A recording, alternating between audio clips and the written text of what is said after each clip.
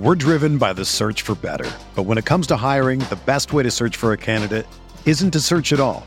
Don't search, match with Indeed. Indeed is your matching and hiring platform with over 350 million global monthly visitors, according to Indeed data, and a matching engine that helps you find quality candidates fast. Ditch the busy work. Use Indeed for scheduling, screening, and messaging so you can connect with candidates faster. Leveraging over 140 million qualifications and preferences every day, Indeed's matching engine is constantly learning from your preferences, so the more you use Indeed, the better it gets. Join more than 3.5 million businesses worldwide that use Indeed to hire great talent fast. And listeners of this show will get a $75 sponsored job credit to get your jobs more visibility at Indeed.com/Blue Wire. Just go to Indeed.com/Blue Wire right now and support our show by saying that you heard about Indeed on this podcast. That's Indeed.com/Blue Wire. Terms and conditions apply. Need to hire? You need Indeed. This podcast episode is brought to you by Coors Light. These days, everything is go, go, go. It's nonstop hustle all the time. Work, friends, family, expect you to be on 24/7. Well, sometimes you just need to reach for a Coors Light because it's made to chill. Coors Light is cold lagered, cold filtered, and cold packaged. It's as crisp and refreshing as the Colorado Rockies. It is literally made to chill. Coors Light is the one I choose when I need to unwind. So when you want to hit reset, reach for the beer that's made to chill. Get Coors Light in the new look delivered straight to your door with Drizzly or Instacart. Celebrate responsibly. Coors Brewing Company, Golden, Colorado. What's up, RotoViz listeners? It's Colin Kelly here, executive producer of RotoViz Radio and one of the co-hosts of the RotoViz Overtime podcast. I just wanted to drop by and say thank you, as always, for listening in to another RotoViz Radio production. As a loyal podcast listener, you can save yourself 10% off a RotoViz NFL pass right now at rotoviz.com/podcast or by simply adding the code RVRadio2021 at checkout. That'll get you access to all of the content and tools on the RotoViz website, the best tools and content in the business for the best listeners in the business. As always, we do appreciate you listening to each and every show, and if you do have 5, 10, 15 seconds to spare, please drop a rating for today's show on your favorite podcast app. It is much appreciated. With all that said, thank you once again for tuning in. I hope you have a great day. Now let's get back to the show.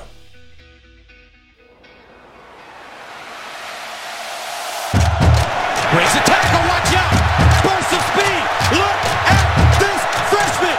Welcome to the home of professional football, Canton, Ohio.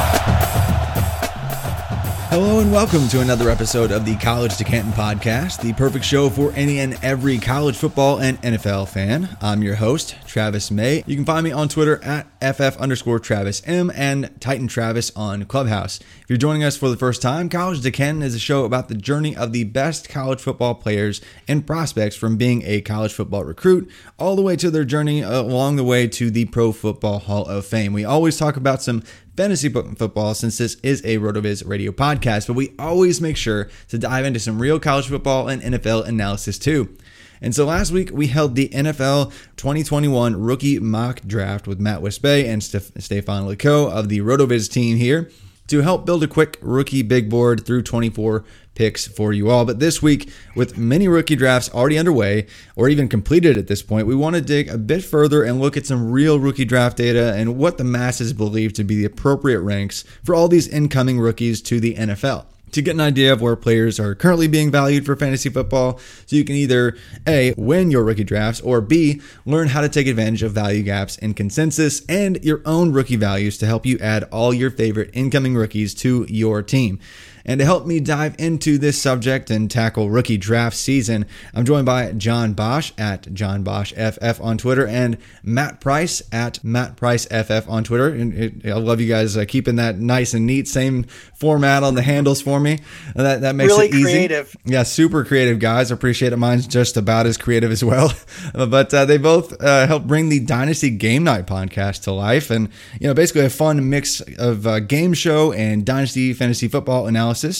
John also hosts the Dynasty Wall Street podcast and some really fun, strange fantasy football leagues that we can we can get into. Matt is a Dynasty League football senior writer and podcaster and hosts the Zookeeper Stories podcast because he is an actual real-life zookeeper. So how we doing, gents? I'm doing well. I'm happy to be here. I'm excited to talk about this rookie poll mock that you do. You know, it's one of my favorite things that you do a couple of times a year. Yeah, it's fun to see where the community lies and how it kind of stacks up. It's not really ADP, but it takes a pretty good consensus of at least what the Twitter world is thinking. So it's always fun to watch the results of this. Yeah. Yeah, and John and I are probably, I wouldn't say we're the farthest away from consensus, but, I would say we are definitely, in general, not consensus. So it'll be fun to have a conversation about this. Exactly. I do believe we share the same 101, actually, Matt.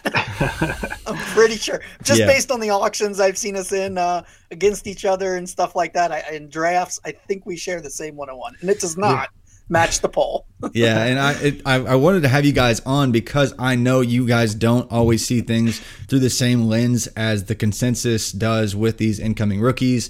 Just in general, I really respect both your opinions when it comes to fantasy football and player values and kind of how you look at things, and really have appreciated just the conversations over the years and the goofy games I've joined. I think the last time I was actually on a show with both of you, it was actually probably on a Dynasty game night.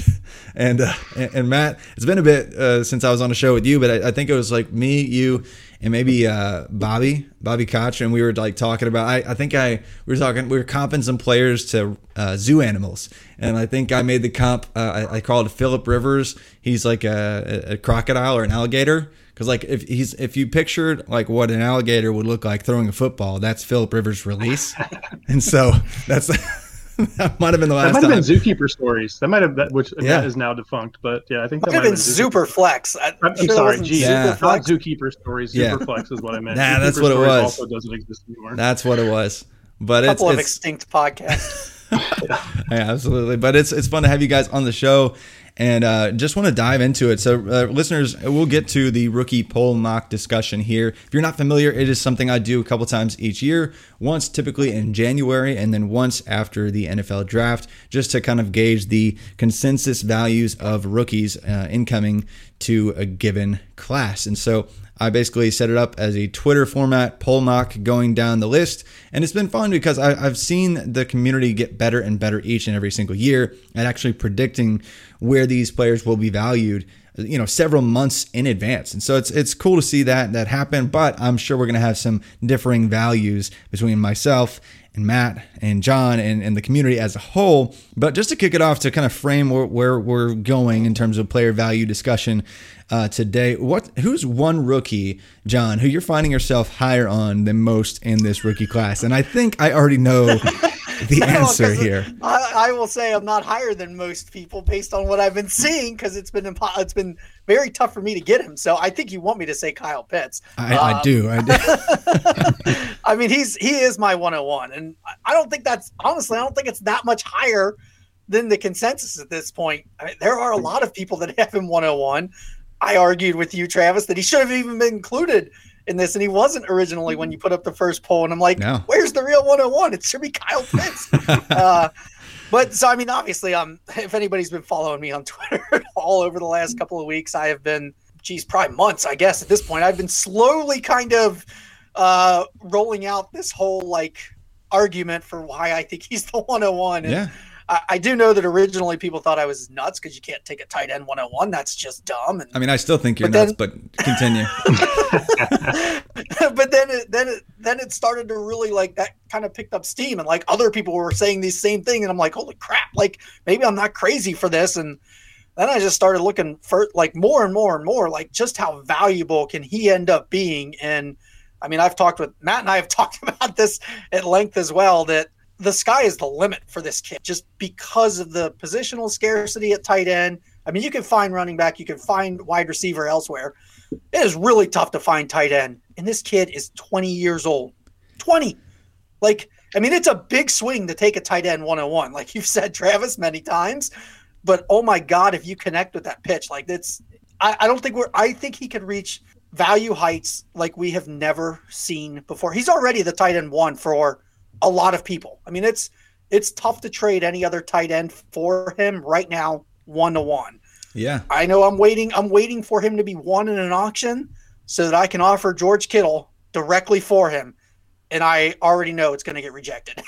Yeah, So, it is insane. Like looking at it's crazy at what what Kyle Pitts has become. I mean, just analytically coming in to this draft season, we knew he was going to be a freak athletically, and we already understood that his peak production was incredible at Florida. Rounding out with taking up like 30% of their offense through the air last year as a tight end. It's just really double what you need for a typical tight end breakout threshold, I guess. And so, checking a bunch of boxes before he even came in, and then, coming in with like a 99th percentile speed score, 99th percentile freak score, all these fun athletic measurables going on as well. And then he gets taken in the NFL draft earlier than any other tight end in NFL history. So yes, it is insane just to see this hype train go beyond off the rails, like off the rails, down a cliff into like this chasm and through like to the other side of the world. Like it's crazy to see what's been going on. And I know I joked with Bob Gilchrist, who does the Dynasty Time Machine with me, when he put out a graphic where like he showed Kyle Pitts' value and it like was a straight line upwards.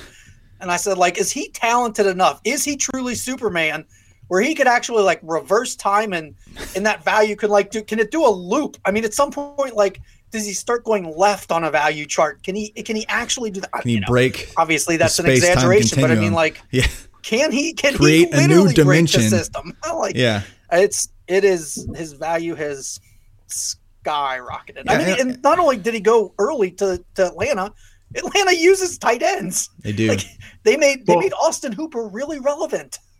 Well, I think one thing that, I mean, I don't know how many people have been talking about this. I don't think I've heard very many people talking about this. But what if we're hung up by the designation as a tight end, and what if he is just actually going to be used as a receiver? There's plenty of targets to go around, especially if Julio takes off. Matt Ryan led the league last season in pass attempts with 626, 608 or more each of the last 3 seasons. 197 targets went to Hayden Hurst and Russell Gage last year. I know that was with Julio missing 7 games, but even if Julio plays the full season and stays in Atlanta, you have to imagine there's 100+ targets for him there in his rookie season. So oh my God, I think it's 100 targets. Oh my God. Which I know doesn't sound like that much when we're talking about receivers, but for tight ends, I think that would rank like, that would be like 3rd or 4th, I think, last year. I think Kelsey got like 145, and then anyway, Ingram got like 95 or something like that. So it's right up there, the upper echelon of tight ends as a rookie. So I think that's one of the things that have been overlooked. And then the other thing is that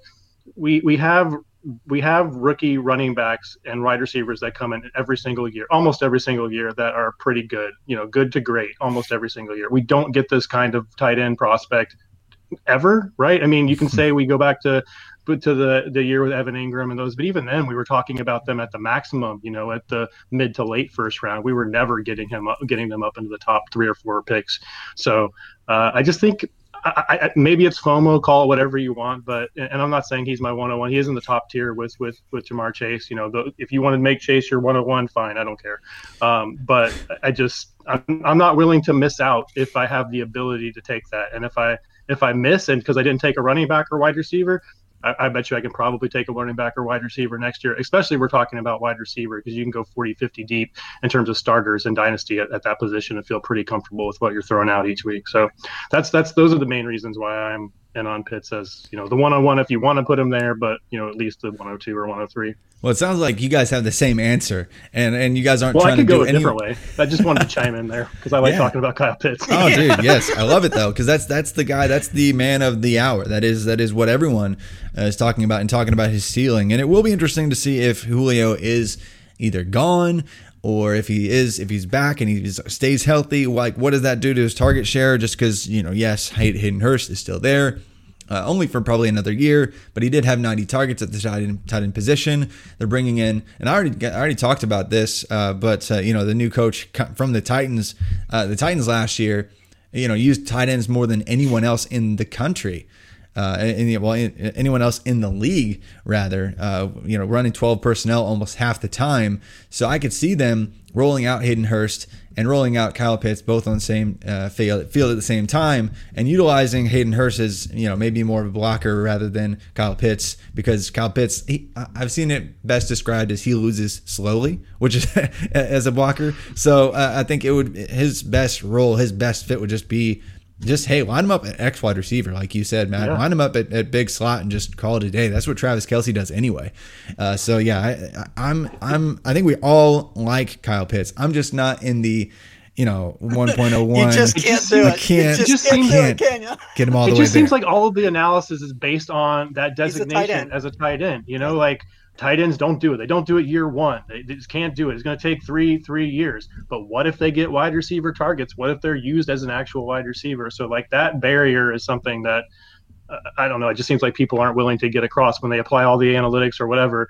That's the thing. We're talking about the tight end position because it says tight end next to his name, but we see all across the positions. We see variations in what different. We can't say that a wide receiver is a wide receiver. We can't say a running back is a running back because they all do different things in today's NFL. A slot receiver you don't compare to an X receiver. They just do different things. They're different players. So maybe Kyle Pitts is the first tight end that we want to say is maybe not necessarily a tight end, Yeah. Jimmy Graham in his early usage, something like that. You have to see that like that Kyle Pitts is going to be in a Jimmy Graham situation where he's going to be arguing for wide receiver money from that position, right? I mean, if he hits, obviously, if he doesn't hit, then that's not going to be an argument. I was trying to remember that did that. I was just thinking about that, Matt. When he comes to his contract, he is going to say, look, they're using me as a wide receiver. I want wide receiver money. I want wide receiver franchise tag, not tight end franchise tag. Yeah.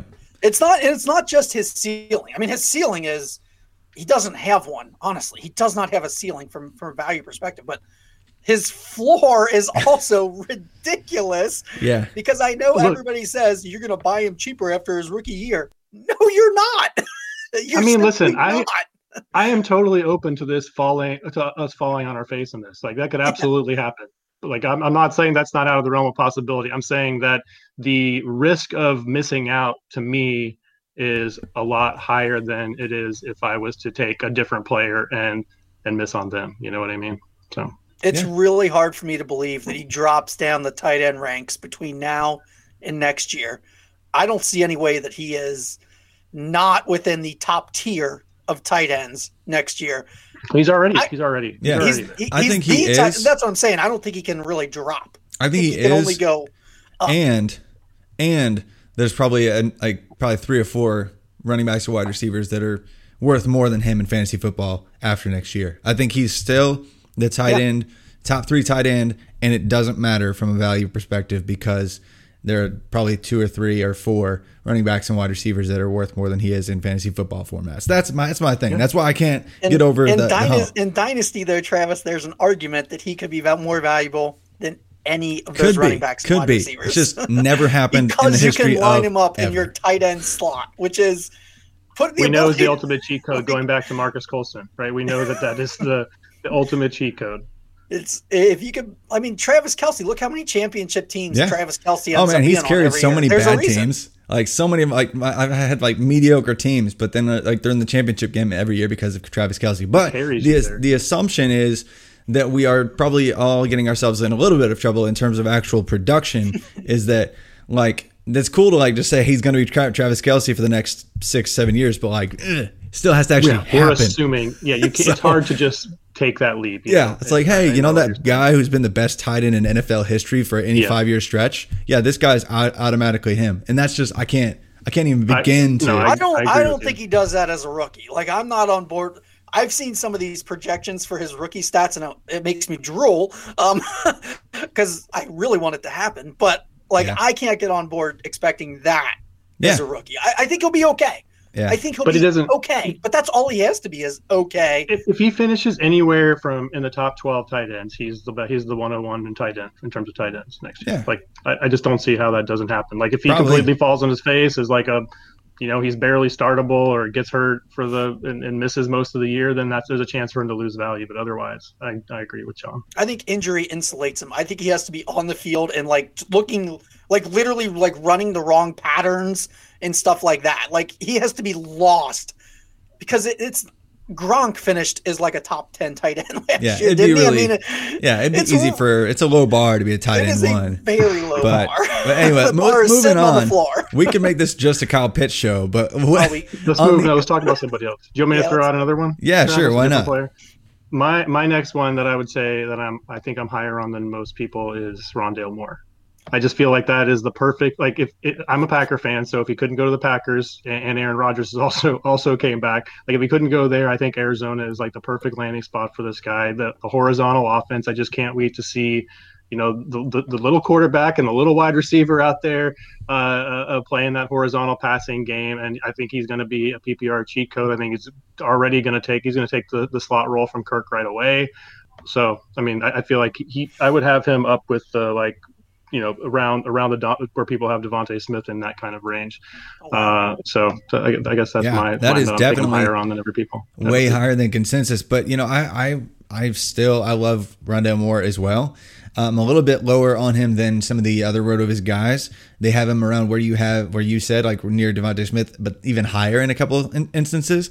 But for me, I think it's just, I think even myself as a Purdue alumni, I have to look at his height and look at the bin that he sits in and the maybe slight injury concerns, I guess, with his weird hyperextension and prolonged issue there and then re-injuring last fall. Like there are some red flags, I guess, if you want to call him that. But I mean, he basically, he could have just sat out after his freshman year and just still gotten day 2 capital. He was just so much better than everyone else in pretty much the entirety of the Big Ten at the very least as a true freshman. I mean, he was called the most versatile player in all of college football. He won the award for that, the Paul Hornung Award, as a true freshman, having 2,200 plus all-purpose yards and the perfect, 30+%, breakout rate in terms of his dominator rating. His yards per team pass attempt were way above what you typically see from true freshmen as well. Analytically speaking, he was ready to go at age 18, and now he's in an offense with a great offensive coordinator that's going to use him well. I think I was really worried that he was going to go somewhere and be stuck in an offense that was not creative and that was not going to use him well enough. And I think this is a system that's going to take advantage of him. Plus, I want to see all the records of like Kyler Murray, 5'9" or 5'10" to Rondale Moore, 5'7". I cannot wait. Yes. Smallest touchdown combination ever in NFL history. Ever. It's happening. So I love that. So I love that pick, Matt, especially because I'm a homer with my Boilermakers. But for me, it's actually Elijah Moore, like the other Moore. So just keeping it right there. The only time he didn't absolutely blow it out of the water from a production standpoint was when he was having to sit behind A.J. Brown and DK Metcalf.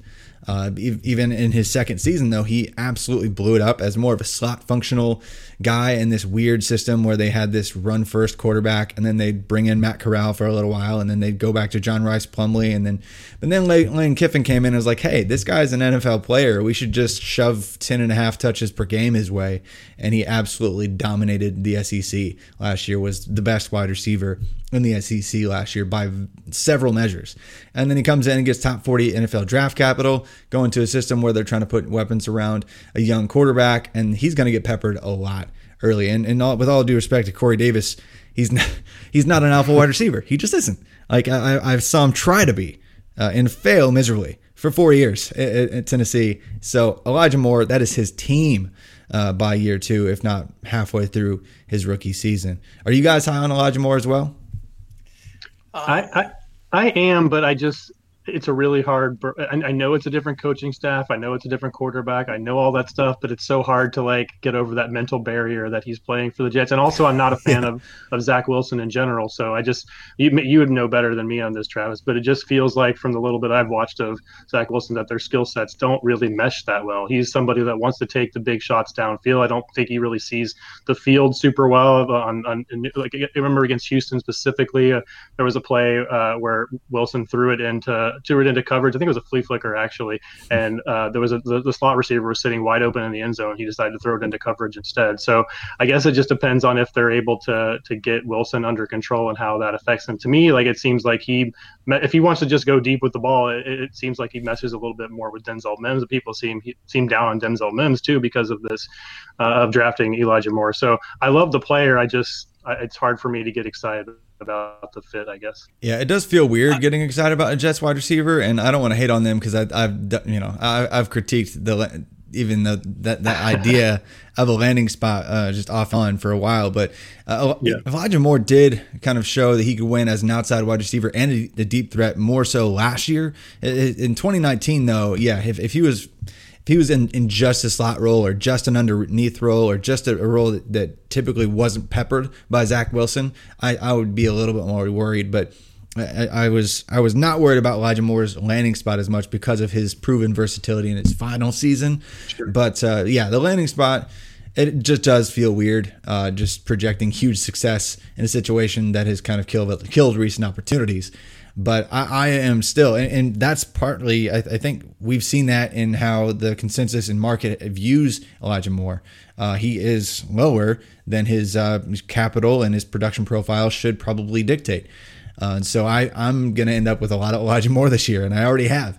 So I'm excited to see what happens there. But on the flip side, before we dive into the rookie mock results and where you guys differ along the lines there, what's somebody you're basically going to come away with 0 of in your rookie drafts this year? We'll start with you, Matt, this time. There's probably 2. One of them is the one you mentioned, so I'll save him for you to talk about. Sure. I will say before you get to him that I do have some FOMO with him, like because I missed out on AJ Brown for a similar reason, I think. Yeah. But anyway, my guy is Kadarius Toney, and I'm coming around a little bit. I've been talking to Paul Perticchese over Saturday to Sunday, and he's convinced me a little bit that don't get so concerned with the fact that the wide receiver depth chart is kind of a cluster. They have a whole bunch of wide receiver 2s and Kenny Golladay, right? And don't get too frustrated with the Jason Garrett as the play as the play caller, because he probably is going to be gone in a year. And entering 2022, maybe Toney is the legit wide receiver 2 there. It's him and Golladay, and we're ready to go, right? But just from watching him, he just seems like a player who plays out of control, like he moves too fast for his body. You see all the slips, you see the drops, you see the lack of production. But then, Paul was saying stuff, but there's reasons why he didn't have the production. And so I feel like I've been way too low on him in general, but I still don't think I'm going to have any of him because right now I'm so much more lower on him. And I shouldn't be based on draft capital, but that's just kind of the way I feel. And I have a little bit of take luck, I guess, with Toney. No, I can't get there myself either. Although I did just draft him yesterday in a league because it's a stupid deep league where we drafted 100 rounds of college players last year. And somehow Toney was not drafted. And so I had the 1.04 in our rookie draft, which is just empty at this point, as you can imagine, drafting 100 rounds of college players.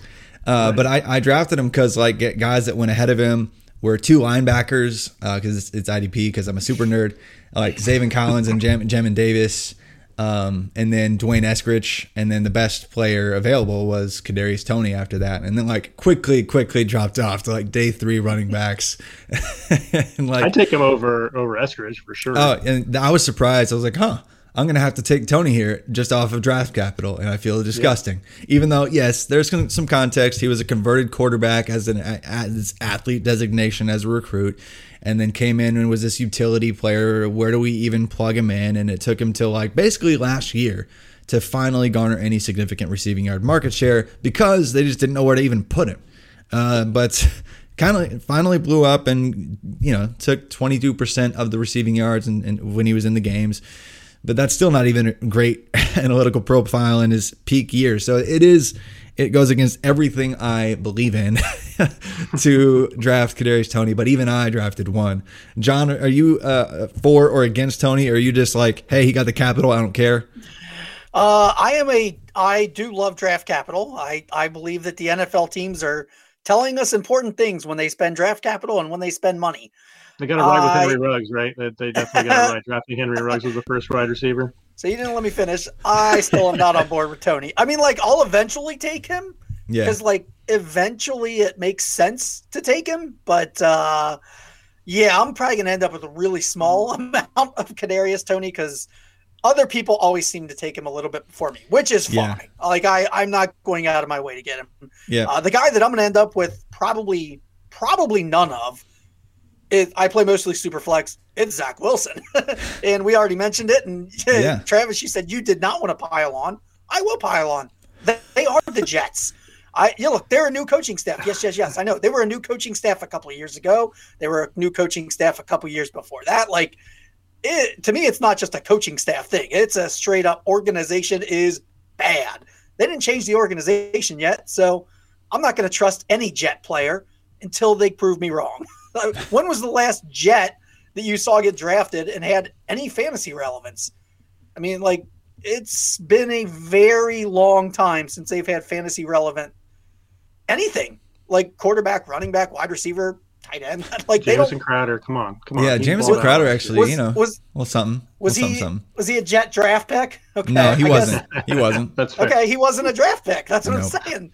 Did he come from Washington or something like that? Yeah. So, like, they don't know what they're doing as an organization. So I know they can keep changing the people that are coaching these players and the people that are bringing in these players, but until the Jets, until there's a Jet player that proves that, okay, they've turned it around, I'm definitely going to end up with no Zach Wilson.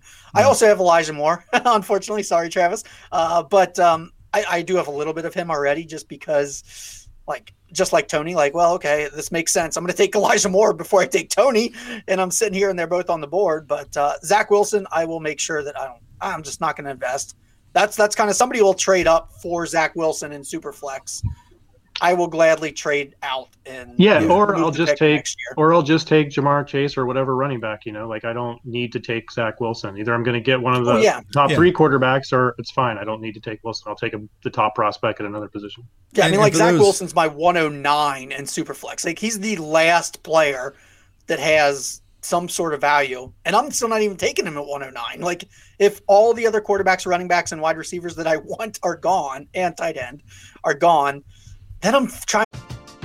We're driven by the search for better, but when it comes to hiring, the best way to search for a candidate isn't to search at all. Don't search, match with Indeed.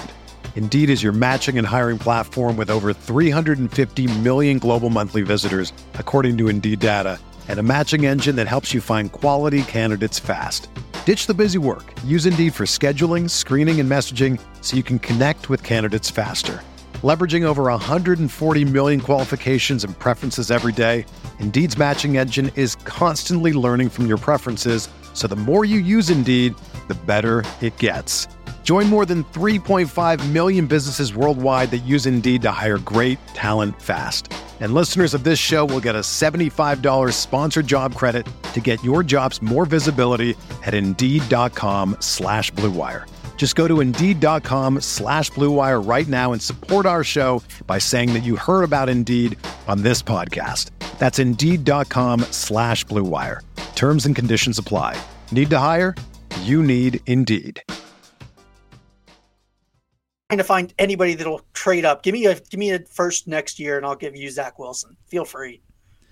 Yeah, and for those that don't play in weird leagues like me, or even Superflex, it feels weird to talk about a quarterback even in the same breath of these guys. But I guess at this point, as I'm realizing, more and more people are playing Superflex. But Zach Wilson, even in one quarterback leagues, I'm finding myself not really coming away with him because I want somebody else that has greater upside way later in the draft, and he just is the guy that keeps dropping. And we can loop back to him a little bit once we get to his point in the rookie consensus mock, but we'll do that on the other side. But first, a word from our sponsors.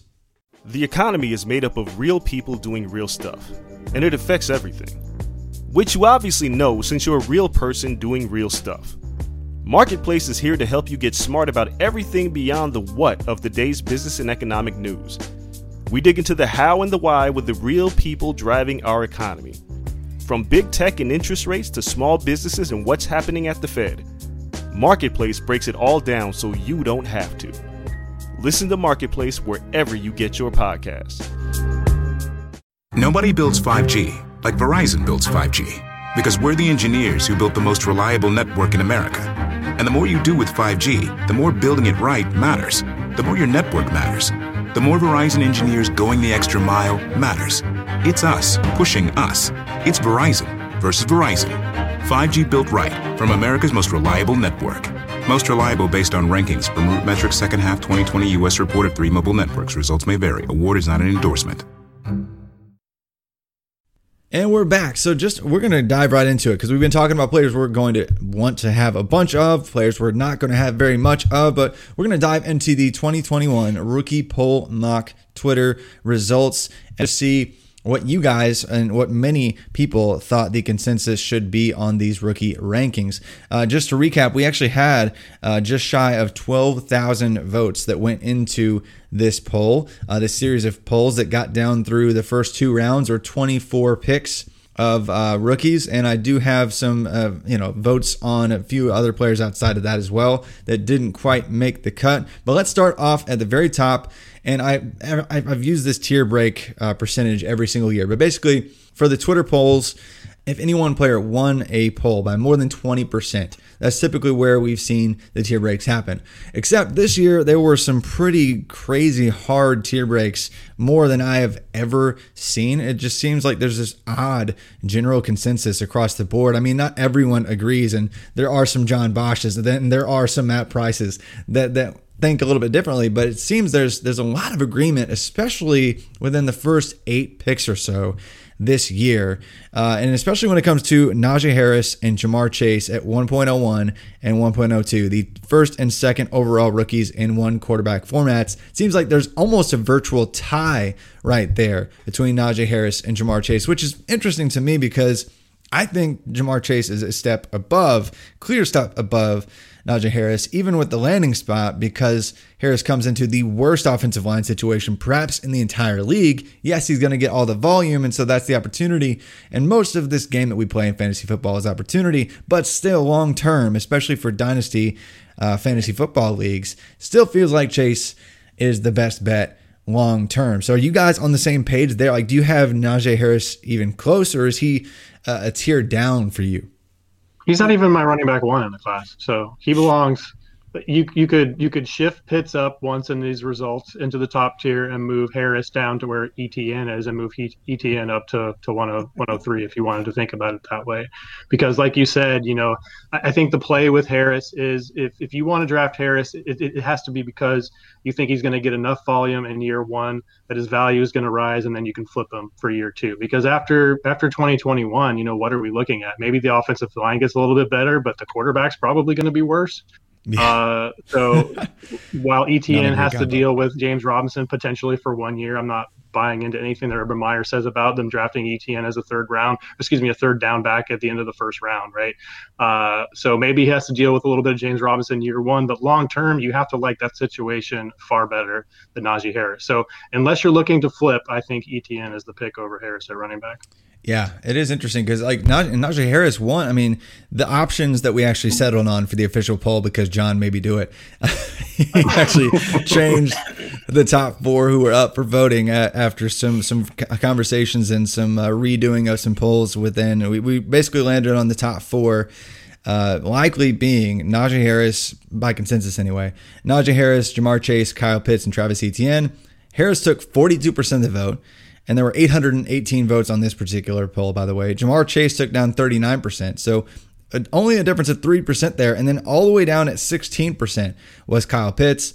And Travis Etienne, your running back 1, Matt, only pulled 3% of the vote. It was just interesting to see how sure the consensus seems to be that Najee Harris and Ja'Marr Chase are this step like far away and above. And what was even crazier is that on the 1.02, the second poll, Ja'Marr Chase won 74% of the vote. Second place was still Kyle Pitts at 16%, Travis Etienne at 8%, Devontae Smith at 2%. It was insane that it was just not even close. And we all get hyped up about the wide receiver 1 in any class, but Ja'Marr Chase, he just feels like more so than ever. I feel like in several other classes, there's at least a conversation to be had about who's the wide receiver one. But it just feels like this year, almost everyone is just like, hey, yeah, it's Chase. Let's check mark, move on. And that's the end of discussion.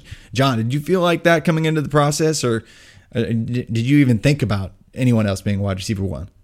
No, I mean, Chase isn't just the wide receiver one. Like, he's the wide receiver one and you'll talk about it here as we come up, but it's a lot of tiers. I mean, yeah, it is a lot of tiers. And even like for me, even though I do have Pitts as my 101, Chase is in that same tier with Pitts. Like, Chase is my 102, and then it goes to running backs, and then we'll see another receiver. And like there's a tier. The top four are better than number 5. Yeah. And then number 5 is like, I want that 5th spot in a draft way more than I want the 6th spot in a draft. Yeah. I don't want to be sitting at 106. I want 104 and higher. If I really can't get there, then I want 105. And God, if I can't get there, then I guess I have to settle for 106 and 107. Yeah. But once we get through this, I mean, like the tiers really did work out. I'm with Matt that I have moved ETN to my running back one. I originally came out of the draft thinking, they're pretty even, like Harris and ETN. I kind of just want to split my exposure to them. If I take ETN in one draft, take Harris in the next one.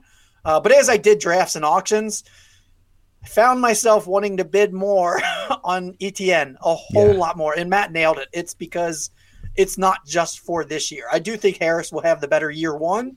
But if I'm investing my rookie draft stock, I want ETN. So he moved through process of auctioning and drafting. ETN became my running back one. Yeah, so. Like when you're on the clock, when it's up to when you got to put the chips down on the table, and you got to invest your rookie draft dollars in your auction formats, whatever league you kind of play in. You're like, oh wow, I guess I don't think like this. Yeah, it makes a difference when you really have to start doing it. And I love that process because it makes you think. I mean, you could try and do mocks as much as we want, and we love the exercises of the mocks. It doesn't match the real thing when you are assigning. Oh God, I don't want to screw this one up. I think I'm gonna take Travis Etienne because, like, I don't know. For me, I feel like that's the right pick over Harris right now. Yeah. I'm not as worried about James Robinson either. I think James Robinson will be fine. Sounds like we're all on the same page there. I completely agree. It's like Carlos Hyde. Are we really? What year is it? Like what? Why would we ever be worried about Carlos Hyde eating into his Tim work? Tebow blocking for Carlos Hyde. Yeah, Tim Tebow in like an H-back role. Oh my gosh. But yeah, seriously, tier 2 was just Kyle Pitts by himself in this rookie poll mock. And when it came to the 3rd slot, he took down 56% of the vote. Travis Etienne barely, he was like 29%. So he lost again by a mark of 27% victory margin there for Kyle Pitts. So again, kind of in a tier in his own this year. And I think this was really just kind of an apprehension, really like I have, for the people like me that voted on this poll or would vote on this poll and say, look, I just can't put a tight end in the same tier as like the 1.01. It's like there's just clearly a bunch of people like that, but even the people like me are like, okay, though, let's put Kyle Pitts up there, at least close enough. And I think that's where a lot of people settled in with him. We've already kind of talked about him a lot, but I just found it interesting that there were so many individual tiers up here. Like that's never the case. We have like maybe one running back one and then like 3 or 4 players all together, but like it was just back to back tier break, hard tier break again. Up to Travis Etienne at the 4 slot. He took home 50% of the vote with Javonte Williams, Devontae Smith, and Jalen Waddle all being on that poll. He took half the vote. And the 2nd place guy was Javonte Williams and he lost by 27% of the vote. So Travis Etienne again creates this 3rd tier, only 4 players in. So we got Najee Harris, Jamar Chase, top tier. Then Kyle Pitts in his own tier. Then Travis Etienne in his own tier. And then I want to talk about this guy for a second because you mentioned it, John. You want this 5th slot in one quarterback leagues because value-wise, Javonte Williams is again in his own tier. And now maybe it's because the wide receiver, there's a lot of debate as to who the wide receiver 2 is. This is like where the real conversation begins for wide receiver 2. And then a bunch of other people are like, I just like running backs. I'm going to go get the running back 3. Maybe that's what it was. But Javonte Williams won 61% of the vote for the 5th slot in this rookie poll mock draft. And the second place person was Devontae Smith, and he had 23% of the vote. So he won by 38% of the vote. I know it's a lot of numbers, but it was not even close. Tier 4, Javonte Williams. So kicking over to you first, Matt, on Javonte. Where are you at with him? Like, would you even rank him above Najee Harris? I don't think I would, just because the opportunity is not probably going to be the same. I definitely see Gordon as more of a threat year one than anyone for the Steelers, So I think that's the main reason. But Melvin Gordon, he was serviceable last year, but he's not exciting. If Melvin Gordon has an injury early in the season, you can absolutely see Javonte Williams just take that job and run with it. And in that case, I have talked to many people that have him as their running back one. I've seen him go running back one in several drafts too. So for me, he's in the same tier with those next two receivers we're going to get to. Like once you get to that 5, 6, 7 range, I think you take your favorite flavor there. If you want the running back because of the positional premium, go that way. And if you want one of those next wide receivers, you can go that way. But for me, it's a little bit different with the top 5. For me, I want a pick in the top 4, or I want a bunch of shots in the late first. So Javonte Williams, I guess, could have been my answer to that question of players that I probably won't come away with just because I want to be in the top 4 or trade out of that. But I certainly understand the desire to put him in that as a next spot, and like a kind of a chasm, like you mentioned, between him and the next two guys. Yeah, and I'm a little biased because I had 2 very deep Devy fantasy football league shares of him that I got in like around 50 plus last year in one spot, and so it was like just cha-ching, free money, just sign me up all the way. And so like he was my running back 3 early in the process, and then I started seeing people rank him like running back 1 and running back 2 is like whoa, what are we doing? Hold on a second. Back the Javonte truck up. Oh my gosh, seriously though, it just felt like it was going a little too far. John, though, what for you once you makes you want to get into pick 5? Like, is there just a clear drop? Do you just not care about the next tier of wide receivers as much? So we talked about the drop from Chase to the next wide receiver. This is the reason that Javonte is the lock at 105 for me, because the drop from him to the next running back is so big. Like, if you don't get Javonte Williams, you're taking a shot. Guess I'm done. You're taking a shot in that late first, and you're really hoping you don't get Keyshawn Vaughn. Basically. I mean, if you really need a running back, you kind of have to do it, but good God, I don't want to have to do it. So that's why he's like the clear 105. It's just simply, as much as I like Devontae Smith, and I like where Jalen Waddle landed too. And I like Rondale Moore right after that for the wide receivers. But like all those guys, they all kind of group together for me. I'm okay with getting any one of those. When you're looking at a running back, the only one I want left on the board really that I'm going to invest the 105 capital in is Javonte Williams. So, I mean, that's why he's the clear 105 for me. It's just the difference. Yeah, it's bigger than the difference than Jamar Chase to the wide receiver too. Oh yeah, I agree. There's just this massive chasm, and it seems like that was the pretty much consensus months ago that was the case. Even with the late surge of hype that Trey Sermon and even Ramondre Stevenson got with their insane finishes to their collegiate careers, it just seemed like there was this clear, hard break there. And so, yes, that is the 4th tier through 5 players. And then you have Devontae Smith and Jalen Waddle in a tier of their own. Devontae Smith 6th, Jalen Waddle 7th.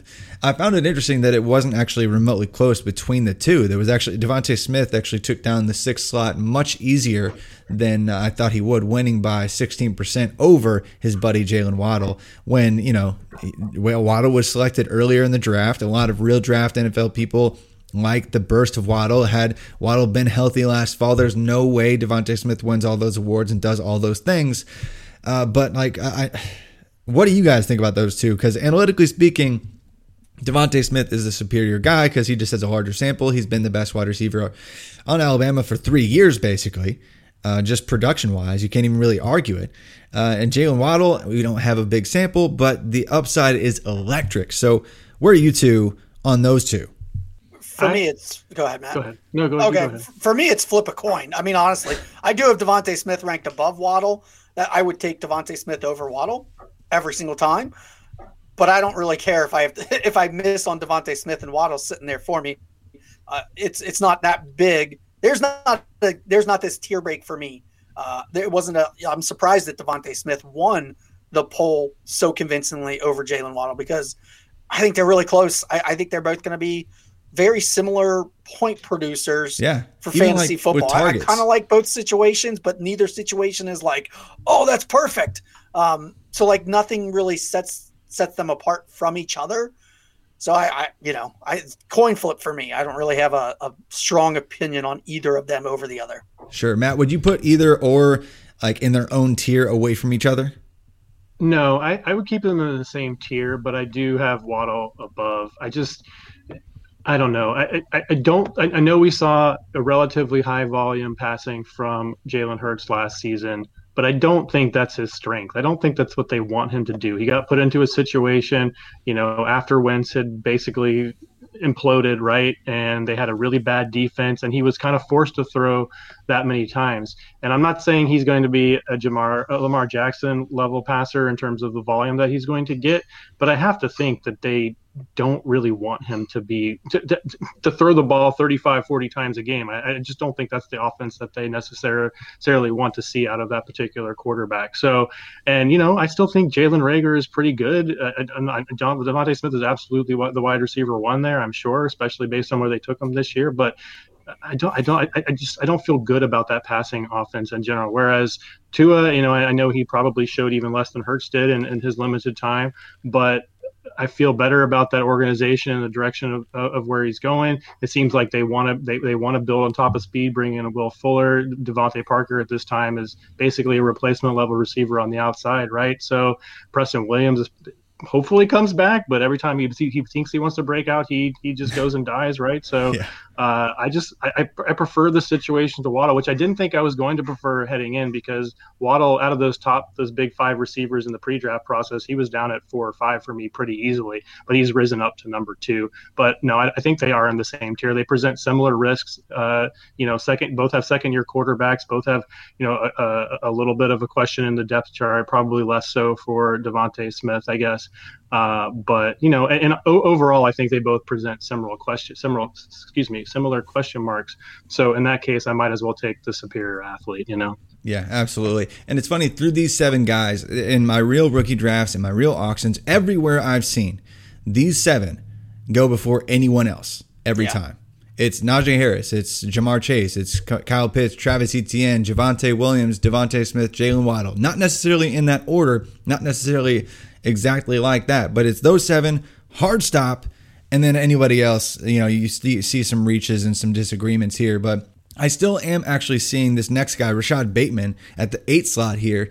He creates another tier of his own, winning his poll by 36%, taking the 8 slot here. Nobody even getting close to him somehow, because he is a first-round wide receiver. He had the stellar production profile. He looked like he tested at more athletic than many people I think thought he would.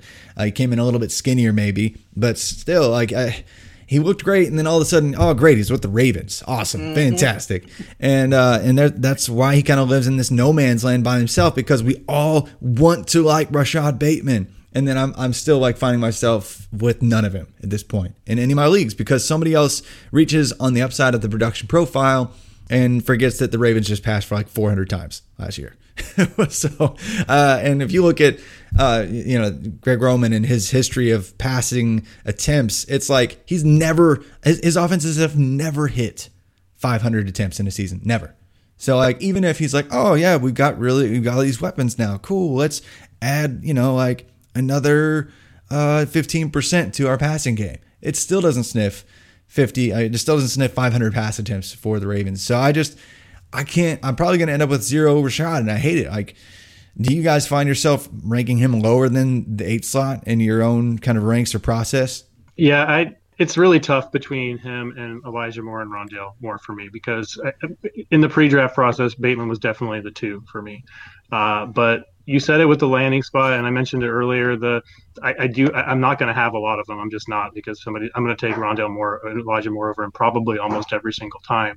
And there's always going to be somebody else that will grab Bateman. But mentioned AJ Brown before, and I know it's a different situation, a different offense, but similar, a team that really wants to run the ball. And I missed out on a lot of AJ Brown because he was really high. I think he was 2 in my pre-draft ranks, and then once he hit that landing spot, I moved him down to like the end of the first round, like I think many people did, and I missed out pretty much altogether on AJ Brown. So that's a little bit of the FOMO that I have with Bateman. But it's just so hard to get over because, like you said, Roman doesn't take that next step with his passers. He's really good at getting these rushing quarterbacks to a spot where they're going to be productive, but he doesn't add that next layer, And some people are saying, well, they can take a Josh Allen type bump, like the volume can come way up this year. It's so hard to bet on, So even if he is the best of the best, even if he has I think the second half of the season or maybe the last 5 or 6 games, whatever it was, Marquise Brown had like a 30% target share. Which is off the charts, by the way. It's a lot. But still, we didn't see, I know he's a different kind of player, but even with that amount, that amount of target share, we still didn't see, astronomical numbers from Marquise Brown. And I think Bateman is going to provide average numbers. No, exactly. Yeah. Right. And for years now, 2 years now, I've wanted the Ravens to add kind of this veteran receiver that's going to be reliable for Lamar Jackson, but that's going to be there. It's not just this, this deep ball specialist or whatever you want to call it. And Bateman is kind of that guy. He's got that old man kind of veteran wide receiver game, right? So you can see the pieces working together, but it's just you can't fight volume, and that's what we know about fantasy football is you can't fight the low volume passing. That's a problem. Well, moving on, we finally actually get a tier of 4 players together. After Rashad, there's a little bit muddy. Not everybody agrees. Elijah Moore shows up here in the 9 slot, way higher than I thought he would. Then we get Trevor Lawrence, quarterback, in round 1 of 1 quarterback leagues. That never happens, but he feels like an automatic slam dunk. So I know people want to go for the guy that looks like, the next coming of the perfect quarterback prospect that we've been waiting on for 2 decades.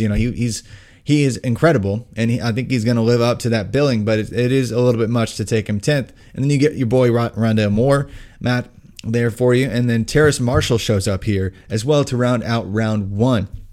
Any surprises of this bunch for you, John? Yeah.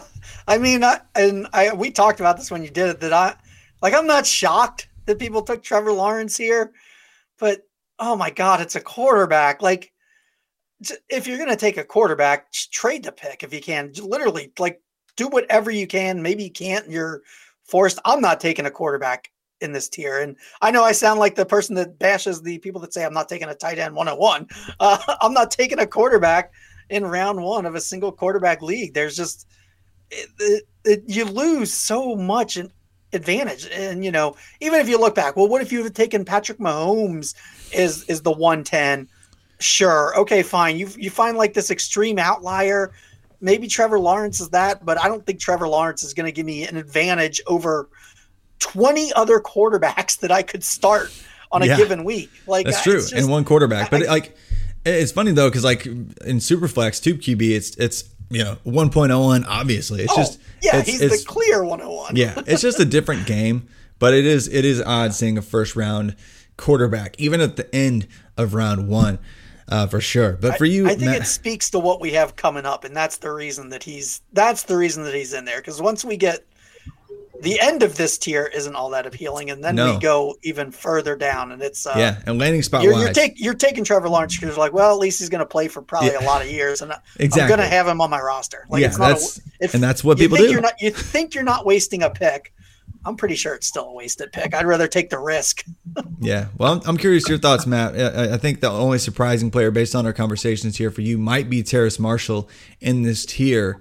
What are your thoughts on him? Because, I like the fact that he's with his college offensive coordinator. I like his touchdown percentage. It was bonkers.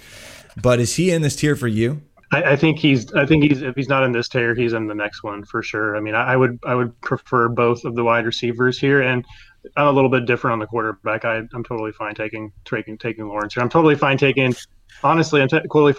any of the top 3 quarterbacks above, I guess, the Rondale Moore. After the Rondale Moore level, because there's just so many question marks with these guys. But for Terrace Marshall specifically, I don't know. Can he take Robbie Anderson's job year 1? Is Sam Darnold going to work out? I like the player. The situation seems good, but I don't know. There's still question. There's more question marks with him than either of the other two receivers in this tier, in my opinion. That's why I'd be okay taking the quarterbacks. And then for the quarterbacks, Lawrence is the 101 in a super flex. He's the safest if you want to go that way. And the reason why I say that I don't mind taking him here is because in a one quarterback league, there's so few difference makers at the position. And let's say you're a championship team that just won the title last year, you got to the finals, whatever, and you're rolling with an old quarterback, right? Why not take the luxury pick here of a quarterback that is going to that there's no questions about, right? Like, why not just go ahead and lock down that position, stay overstating that it's going to be on your team for 10 years. That's a complete overstatement. Obviously, we all trade players. But, why not take the last piece if you're rolling out Ben Roethlisberger in a one quarterback league? Might as well just go ahead and sew that up. So yeah, and that makes sense because you won it with Ben Roethlisberger. Your team's got to be stacked. Yeah, but you might as well stack everything. Yeah, but just stack everything. I get that argument, but it's tough. I don't know. It's just this class too, because the landing spots. If you look at the next, like we normally have more running backs to get excited about. Just a year ago, we had way more running backs to get excited about. But in this next tier, after this, kicking off round 2, it's Trey Sermon, Justin Fields, Trey Lance, and Michael Carter. Basically, the only 2 other running backs that have a truly stomachable projected role in year 1.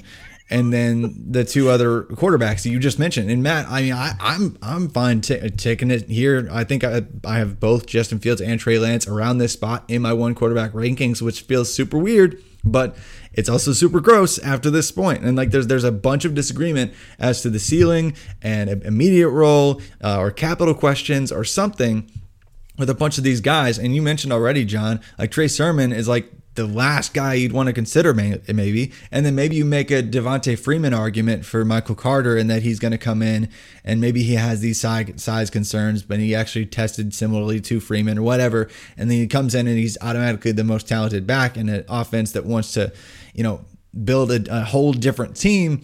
I get that. And so I get ranking the 2 running backs here together as well as the next 2 quarterbacks. This was the tier that actually ended up, in retrospect, making the most sense to me. But is there anybody that you guys would add to this tier that's not at this point between Trey Sermon, Justin Fields, Trey Lance, and Michael Carter?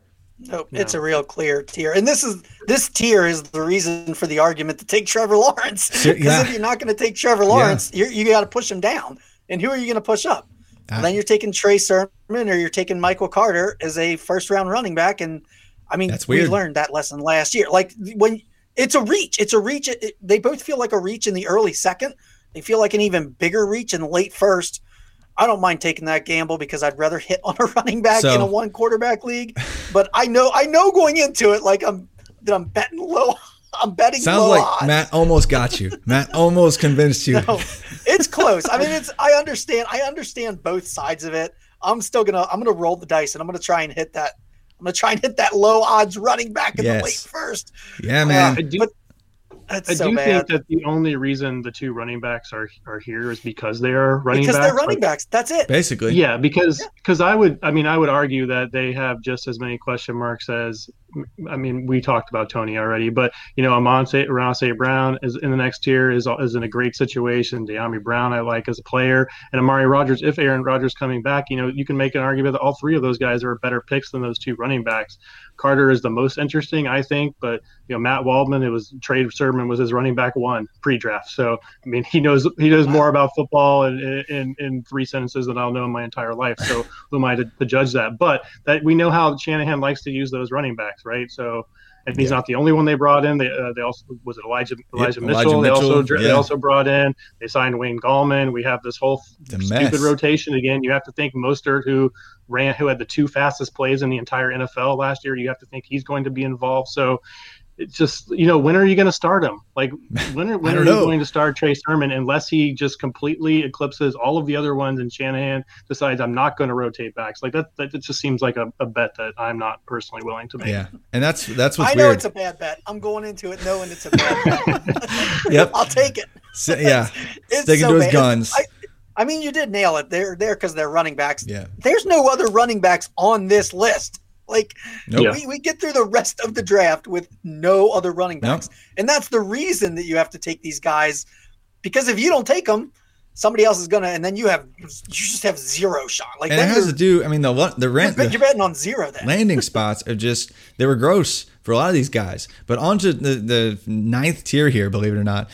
Picks 2.05 through the 2.09. Kadarius Toney, Amon-Ra St. Brown, Zach Wilson makes his debut, and Dyami Brown and Amari Rodgers. 5 players round out this tier. Again, kind of a less dramatic tier break after Amari Rodgers. He only won his poll by 21%, but still did take 45% of the vote in the pick, 21 overall there for Amari Rodgers. But like you mentioned, Matt, Amari Rodgers, like I didn't like him pre-draft. He never really peaked until his final season, although he was playing against some pretty tough competition.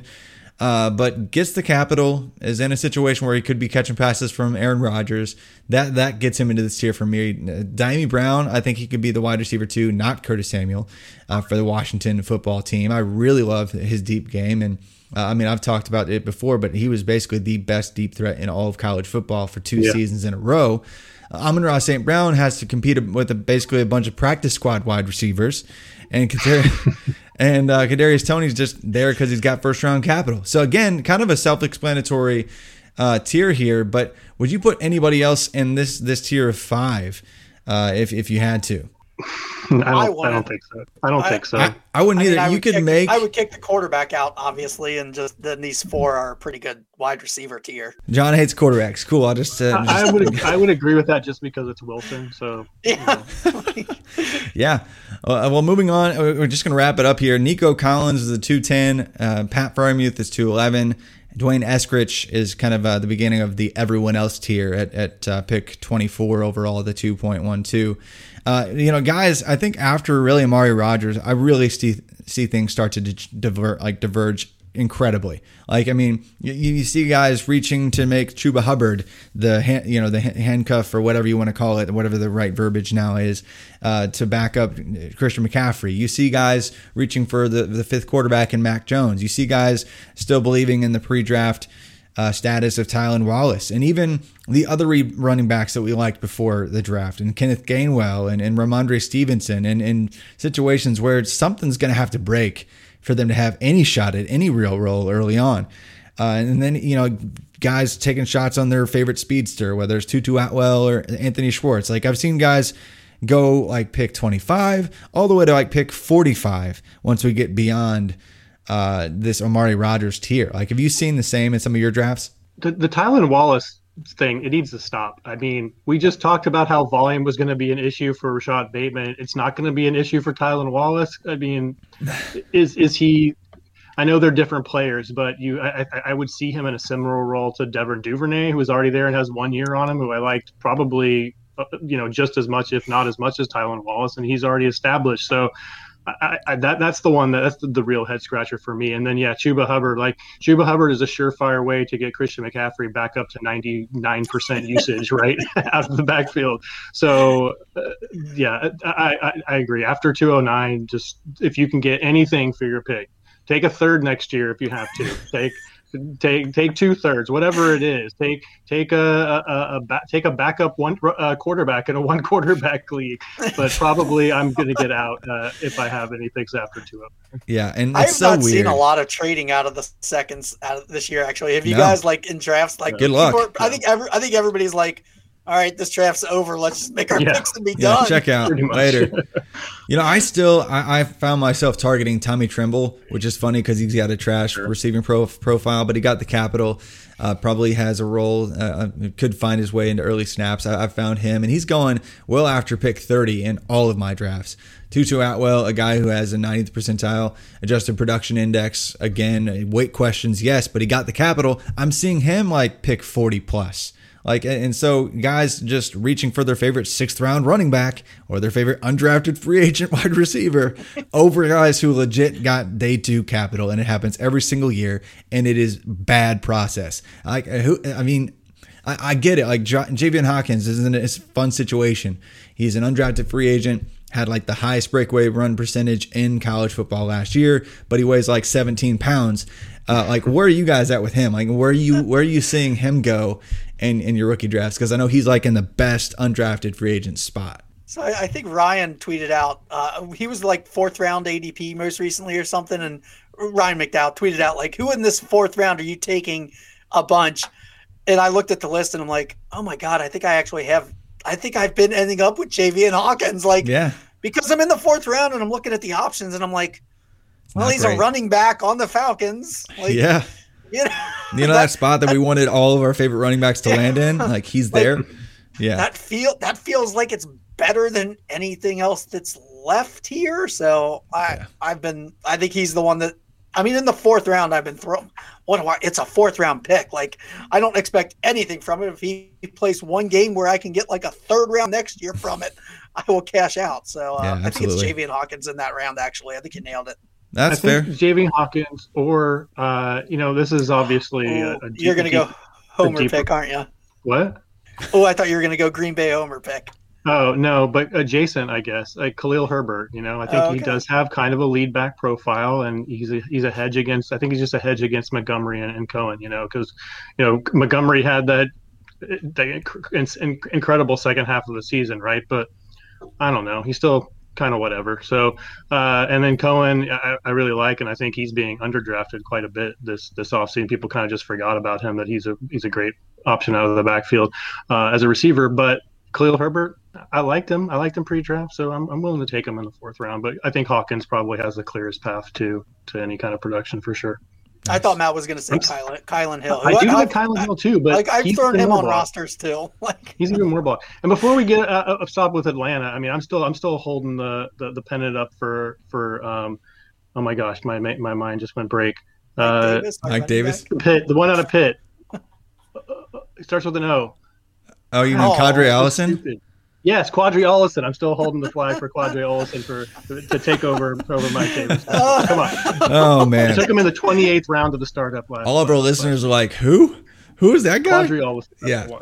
All right. Well, you heard it first here, folks. If Allison's a running back one, we all owe Matt a beer or something. I don't know. But anyway, I appreciate you guys coming on. This has been a lot of fun talking through these rookie values. And hopefully, listeners, you guys enjoyed this conversation talking about the tier breaks and where these rookies should go in drafts, where they have been going in our rookie drafts. And it was super helpful to you guys. We will get back into some college football content here very soon, since this is the College to Canton podcast. But this has been a bunch of fun. I still can't believe it's, the NFL draft's already done for the year. It's just kind of weird. But anything else you guys want to plug before we sign off here? It's almost Eliminator season, Travis. Yes, it is. It is almost Explain that, Eliminator because season. I know what you're talking about, but I'm sure a lot of the listeners aren't as plugged into our nerdy Twitter sphere as we are.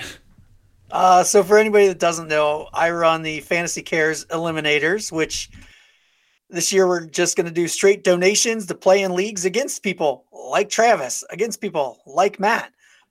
It's basically 17 people will be in the league. So a celebrity, heavily air quoted, like Travis will be a celebrity of a league, and you can come on and you can play against Travis. And each week, the lowest scoring team gets eliminated. It's a simple best ball draft. I shouldn't say simple, because I kind of mess with the scoring and the positions and everything to make it interesting, we'll call it.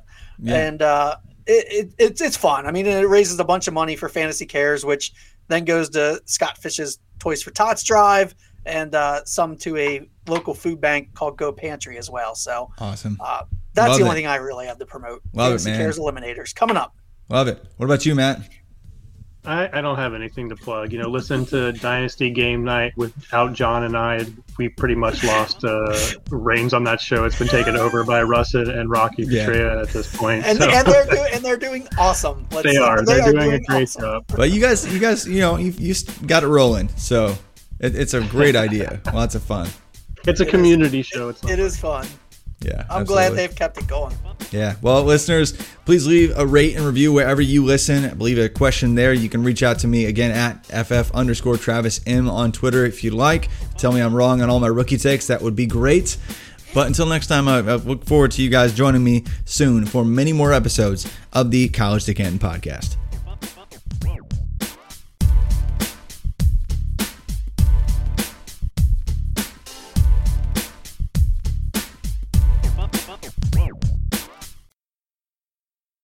Sugar Ray Leonard, Roberto Duran, Marvelous Marvin Hagler, and Thomas Hearns. Legends, whose four-way rivalry defined one of the greatest eras in boxing history. Relive their decade of dominance in the new Showtime sports documentary, The Kings, a 4-part series premiering Sunday, June 6th, only on Showtime. Whether you're a world-class athlete or a podcaster like me, we all understand the importance of mental and physical well-being and proper recovery for top-notch performance. That's why I'm excited that Unified Healing is sponsoring podcasts on the Blue Wire Network. Unified Healing is a new and super innovative global network of wellness centers powered by Energy Enhancement System, or EE System. If you haven't heard of the EE System yet, then you'll want to listen up. This technology promotes wellness, deep relaxation, purification, and rejuvenation. Wherever you are across the globe, access to a center is easy and affordable. Interested in experiencing the EE System technology for yourself? Go to unifiedhealing.com/bluewire to learn more and find a center near you. That's unified, UNIFYD, healing.com/bluewire. No material or testimonials on the Unified Healing website are intended to be viewed as medical advice or a substitute for professional medical advice, diagnosis, or treatment. Always seek the advice of your physician or other qualified healthcare provider with any questions you may have regarding a medical condition or treatment and before undertaking a new healthcare regimen, including EE System.